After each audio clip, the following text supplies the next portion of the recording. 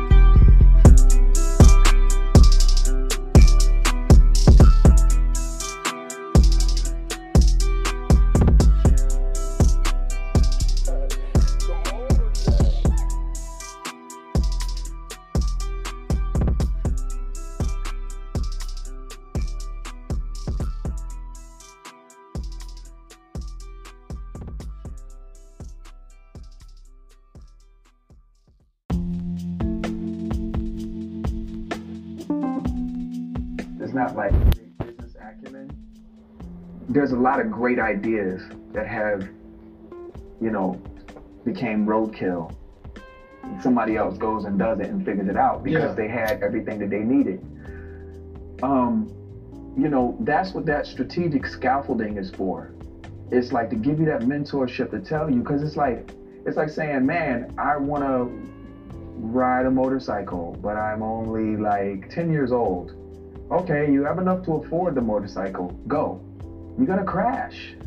You've not learned how to use it. You need that training. You might be Lewis Hamilton one day. Yeah. But even he had to be trained. Yeah. Jordan needed to be trained. LeBron needed to be trained. And the other thing I'll say too is that we live in a new world. There's so many things that have changed, and I can't get into all of it right now. But for the purpose of this the context of what we're talking about right now. Like, one of the things that's changed is that you don't need to be the person who knows every aspect of what you're doing. Now, Yeah. you can be really good at a couple things, but just recognize what you're not good at and take the other help. Mm-hmm. Like, that was, we came out of the Pisces age, you know, when you see it, you know, they mention Jesus or whatever, you see symbols, sometimes it's a cross, sometimes it's the fish, because that was the time, that was the era, the Pisces era, right? We're in the Pisces era, we were always waiting on this one lone figure to come save and change everything, right? And Jesus did. And there were a lot of other people around during that era that came out of nowhere, like, man, Martin Luther King, he's really different.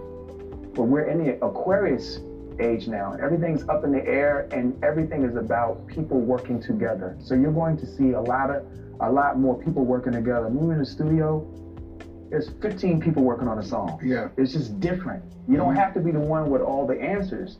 And I'm saying that to say that, like, there's no longer that business pressure of you needed to walk in the room like this is Shark Tank. No disrespect, because I think they do a really good job.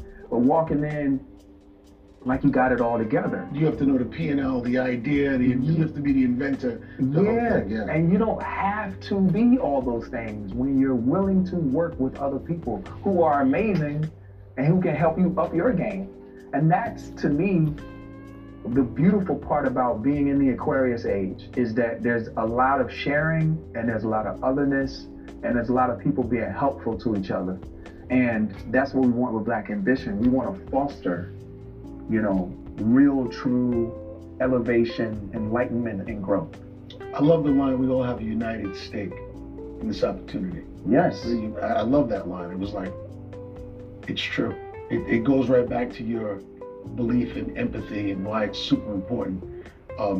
Watching other people win, watching other people get an opportunity who never had one is something that we all believe in. And we should all, I mean, to me, that's one of the things that made hip hop so important around the world, because it was the first art form that, not the first art form, but one of the art forms that said, you know, I came from nothing and I want something. And everybody sort of gravitated towards that idea. Yeah. And that was the universal truth that made it what it is today. So with all that you do, how do you balance your creative freedom with the business infrastructure to do it all? I mean, you're a friend of mine, and I have no problem saying you're one of the greatest creative minds in music, in business, period. Like I've seen what you've done, the ideas that you, even when you apply your mind to something, what comes out of it is always game changing. It's not what everybody else is doing. You swim against the current, always, ever since the first time I met you. Wow. And that's what makes you brilliant. How do you do that? But I've noticed that you're still doing that. But now you're like skincare, your footwear business, and you're building a business empire at the same time of remaining on the forefront of creativity. You gotta really explain, because that wasn't the guy I met 20 years ago. The guy I met 20 years ago was the creative guy and went like this with all the business. But now you're in both. How are you pulling that off? I think a lot of creative people struggle with that idea, and you can help shape their approach by how you approach it. Google Career Certificates provide